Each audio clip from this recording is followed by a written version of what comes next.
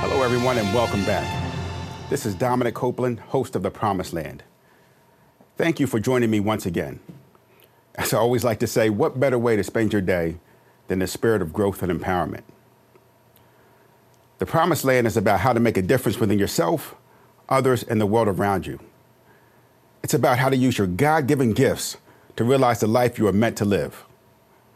Your Promised Land. The fulfillment of the Promised Land is a journey. It's a journey that starts within you. A journey that begins with who you are and what you stand for.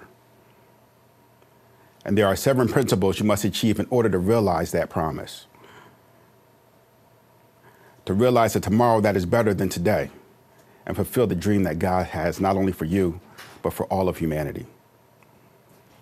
These 7 principles are moral integrity, character, faith, self-empowerment, change, challenge, growth altogether, purpose and meaning, and then finally, last but not least, vision. I have gone through the first 5 principles already.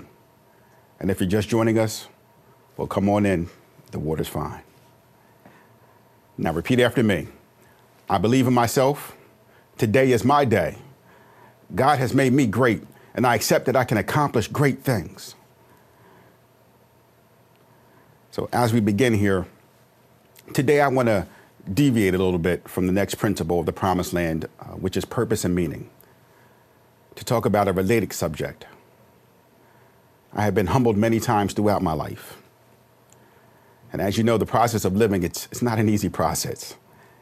It's filled with many challenges and can at times seem absolutely more than what we can bear. I'm not sure how many of you have seen the movie The Pursuit of Happiness with Will Smith. If you haven't, I recommend it. It's a great movie. Watch it with your kids. In the movie, Will Smith and his family are working hard, getting by, trying to carve out a life for themselves. The movie is based off of a true story as Will Smith plays struggling salesman Chris Gardner. Now, Chris Gardner has these dreams of grandeur, of living a rich and abundant life, of not struggling day in and day out. In the movie, his wife ends up leaving him to fend for himself and his son. And throughout the process, Chris becomes homeless, sleeping in train station bathrooms and homeless shelters. He faces immeasurable odds every day as he fights to build a better tomorrow for himself and his son. There's one scene that seems to symbolize the whole story of Chris's struggle.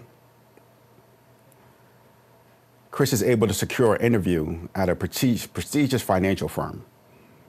It's an opportunity that could change the course of his destiny. So the night before the meeting, Chris, while painting at his house, gets arrested for not paying rent. Fortunately, he's able to get out of jail early enough to rush off and make the interview. Now, the only issue is that he cannot get back into his apartment to get any of his clothes. So he shows up to the interview with this prestigious financial firm, dressed in dirty jeans and a T-shirt. His body stained with paint. I mean, can you imagine showing up to any interview in that way, that shape or form? But somehow through his wit and his desire, Chris is able to convince his interviewees that he's the right person for the job. So you think, okay, great, he's achieved it. He's done something great. But then his interviewees go on to inform Chris that it's a competitive, unpaid internship where he'll have to compete with other candidates for a single job opening. Now, at this point, Chris has just about no money. He's selling everything short of his soul to try and make it by. So he really can't afford to go work somewhere for free. But somehow, for some reason, he decides this is a life-changing opportunity and I'm going to make the most of it. So he puts in the work.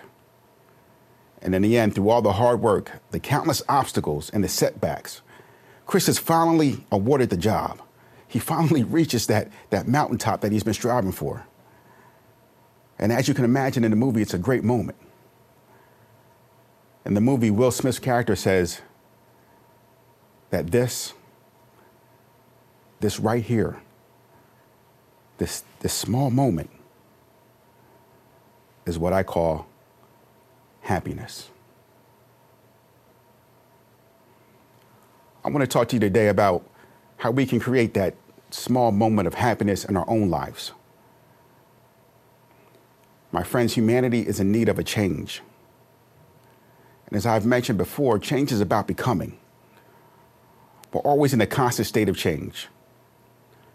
Unfortunately, we don't often dictate exactly how we change. We just leave it to chance and allow ourselves to be victims of circumstance, instead of utilizing the adversities standing before us, using them to realize the greater part of ourselves and fulfill our promise to be Invictus, the master of your fate and the captain of your soul. You, my friends, are the grand designer of your life. God has been waiting for you to awaken to that reality and seize the endless possibilities. As I mentioned to you before, one of the scariest aspects of change is the unknown. It's losing what we previously had, losing who we were and what we were used to, shedding the things that held us back and did not allow us to grow. Sometimes it's habits, sometimes it's those around us, sometimes it may feel like you're losing everything. And I absolutely know that's a scary proposition. People have a genuine fear of change, often because they fear what lies ahead may be worse than what came before it. It's fear that allows monsters to hide in the dark and fester. Fear that allows darkness to grow. Fear of the unknown that stops us as a nation from building a better tomorrow that will allow us to realize our God-given rights of life, liberty, and the pursuit of happiness. Change is not easy. It's not easy to embrace in the beginning. But once you can do it, once you can open yourself up to the chaos that comes along with adversity, knowing that at some point you'll be able to manage the chaos, then at that point, my friends, you're opening yourself up to the greatest godlike potential we've been entrusted with. It's the ability to manage the chaos, to take something chaotic and turn it into something orderly and meaningful, to take the madness of that raw energy and direct it towards a definite aim. Whether it be challenging times, the events of our life, or the raging of your own emotions, if you can somehow, in the raging waves of change, find focus and stability within yourself and see clear through the madness, you have in effect made calm the seas. Your poise, even in the most difficult of times, will be an unshakable power that will allow you to bend reality itself. I mean, just think of it. Think of all those have come before you that are amongst us. Think of the Bill Gates. Think of people who've built great things. They just embraced the chaos. They've embraced the change. They embraced the ability within themselves. Now, let me ask you a question. Now, I want you to take your time and think about it long and hard. What is the vision for our nation? In 5 years, 10 years, even 1 year? As a nation, where are we looking to be and what are we looking to accomplish in order to get there? Where are we going? And most importantly, what are we becoming? Do you know? Does Donald Trump know? I don't know, maybe Hillary Clinton does. How about Bernie Sanders? What about you? What is the vision for your own life and what you're becoming? What about all of humanity as a whole? Yes, all of humanity. Each and every one of us. What is the vision for what we are becoming? The Bible states that where there is no vision, the people will perish. It means they'll become non-existent. Vision is so imperative that it is the balancing, the last principle, the seventh principle of the promised land. You see, despite what those politicians say, real leadership does not come in a 30-second soundbite. It does not come with taking the popular view or being the most appealing candidate. Leadership sometimes involves taking the unpopular view because you have the foresight to see not only the challenges that are before us, but the opportunities inherent within those challenges. Real leadership is not being afraid of change. Instead, it's realizing that no matter what you do or how much you try, things will always change. Change is the only constant in our universe. You can choose to fight it, hide from it, or stay stagnant in fear, all of which are losing propositions. But for a moment, imagine if you embrace the concept of change, realizing the inherent opportunities that lie there wrapped in the form of challenges. These opportunities, like a slab of stone, don't come well dressed in a form that you can readily see. It takes vision to see that slab of stone as the statue of David, to realize the beauty that your vision and dedicated persistence can bring to light. I've written the Promised Land so that we can realize we truly are the masters of our own fate, and in large part, the very fate of humanity itself. As we go, so does the fate of our world, our children and their children. Knowing we have this within us, it's important that we as human beings stand on a strong constitution, deeply rooted in moral integrity, from which we forge our character, rooted in faith, as we continually empower ourselves through self-education so we can master the process of change, challenge, and growth, to live a life of purpose and meaning led by vision. Those, my friends, are the principles of the Promised Land and why they are so crucial to the next phase in our development as individuals and a united humanity. The problem we face today is that we have no vision for our individual lives and no vision for all of humanity. What are we in the process of becoming, and how will we choose to get there? It is a problem because, as the saying goes, if you stand for nothing, then you'll fall for anything. I mean, just look around you today. What is the measure of your life? What is your life about? What does it mean? What does it matter? What makes your life and you significant? Why do you matter? And what is your self-value? Look closely. Is it in your job? Is it in the things that you own, the amount of money in your bank account?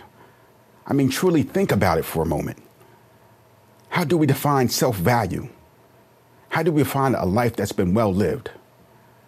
How do we define if our life has mattered? Now, I'll tell you something that may shock you. You see, all lives matter because all lives have an opportunity, for better or for worse, to have an impact on humanity.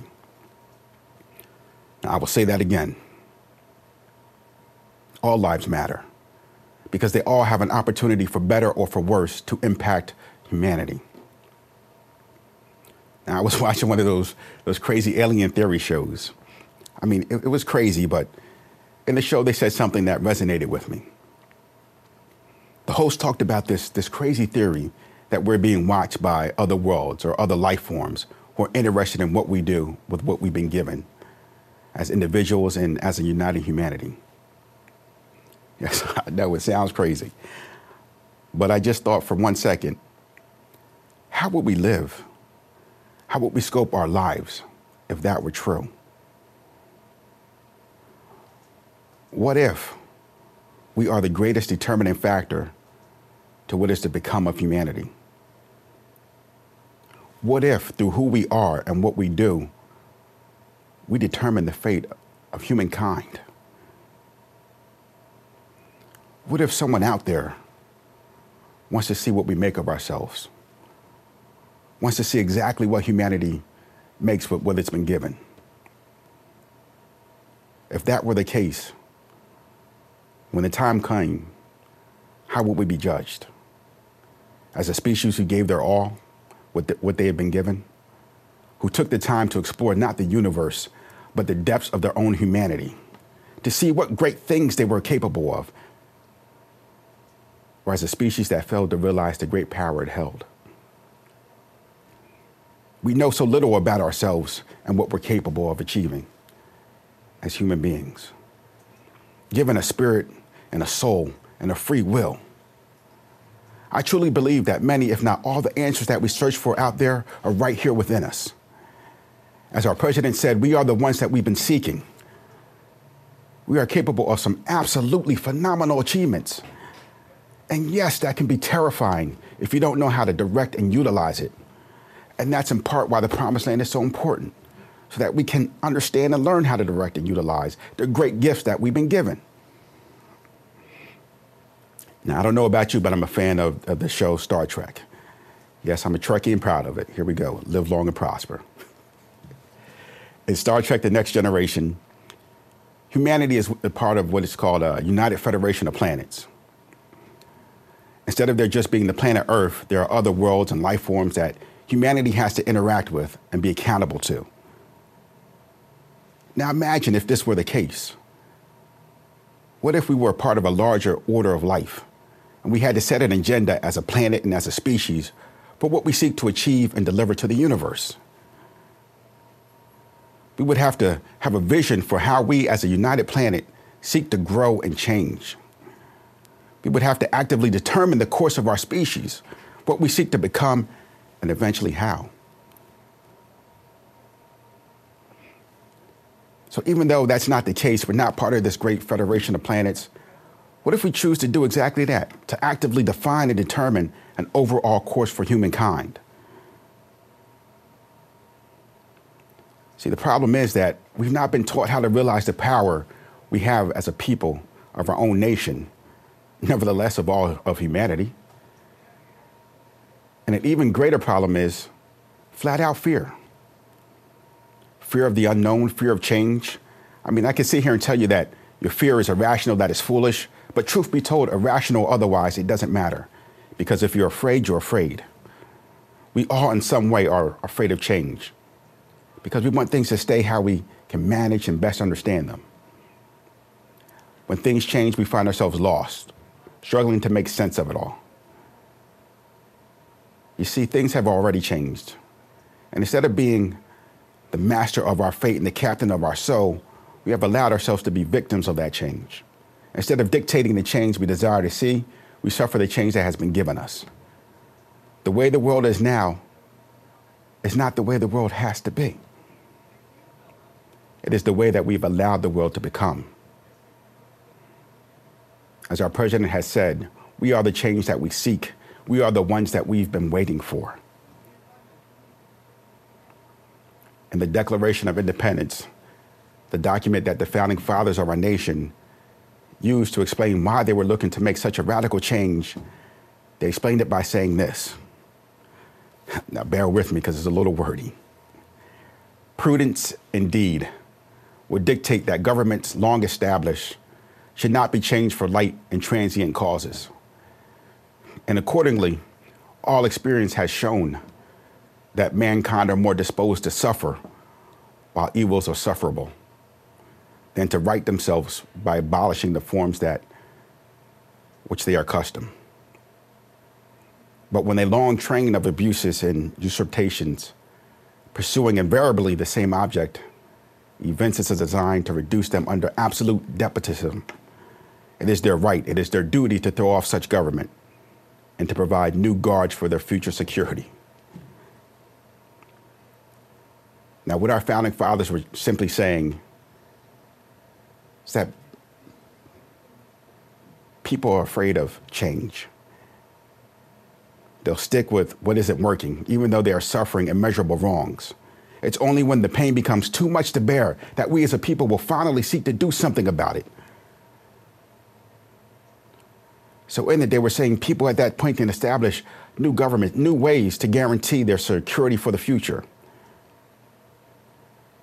Only after they'll suffer far too long because they're afraid of jeopardizing the security that they currently have, even when they fail to realize that that security is already gone.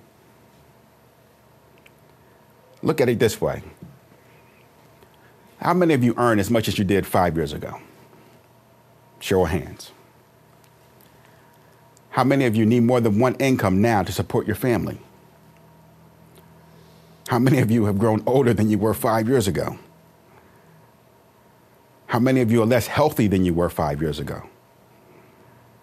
How many of you have seen your cell phone bill, your cable bill, or any other bill that you can think of over the last 5 years or longer just continue to go up and up and up? See, my friends, things change whether we want them to or not. And if we just sit back and hope that they don't, we find ourselves at the mercy of whatever changes come our way.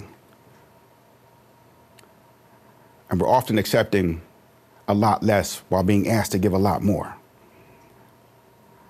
But what if we choose to see through the change, to understand that it's a necessary part of our existence, and determined to look for the opportunities dressed as challenges that we can utilize to grow our future? What if right now, here today, we have the power to determine the rest of our lives and how we choose to live it? And I say this because I believe that we do. And more importantly, from a common sense perspective, if we continue down the road that we're currently on, where wealth is becoming more and more concentrated into the hands of fewer and fewer, where we have to work harder and longer for less, where it takes at least two incomes for us to try to get by, where prices for everything never go down, but instead continue to go up, and we have to pay for more while getting much less.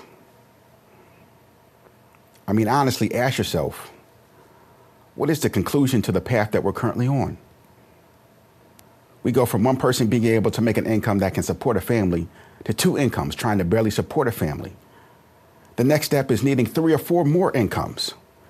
That's right, it may take you and your kids or other family members pulling their resources so that you can actually afford to live in a single home. You may all need to carpool to work to pull your money to buy a vehicle or two. Meanwhile, you all may be college educated, paying off these enormous student loans with low-paying jobs. The middle class of America may one day consist of generations of a family living together, pulling their resources so they can afford what once a single income was able to afford. Is this the life, liberty, and pursuit of happiness that is our God-given right? Look, I know it can be a bit frightening. If you think about it, you think, who, me? I have the power to impact my life and all of humankind.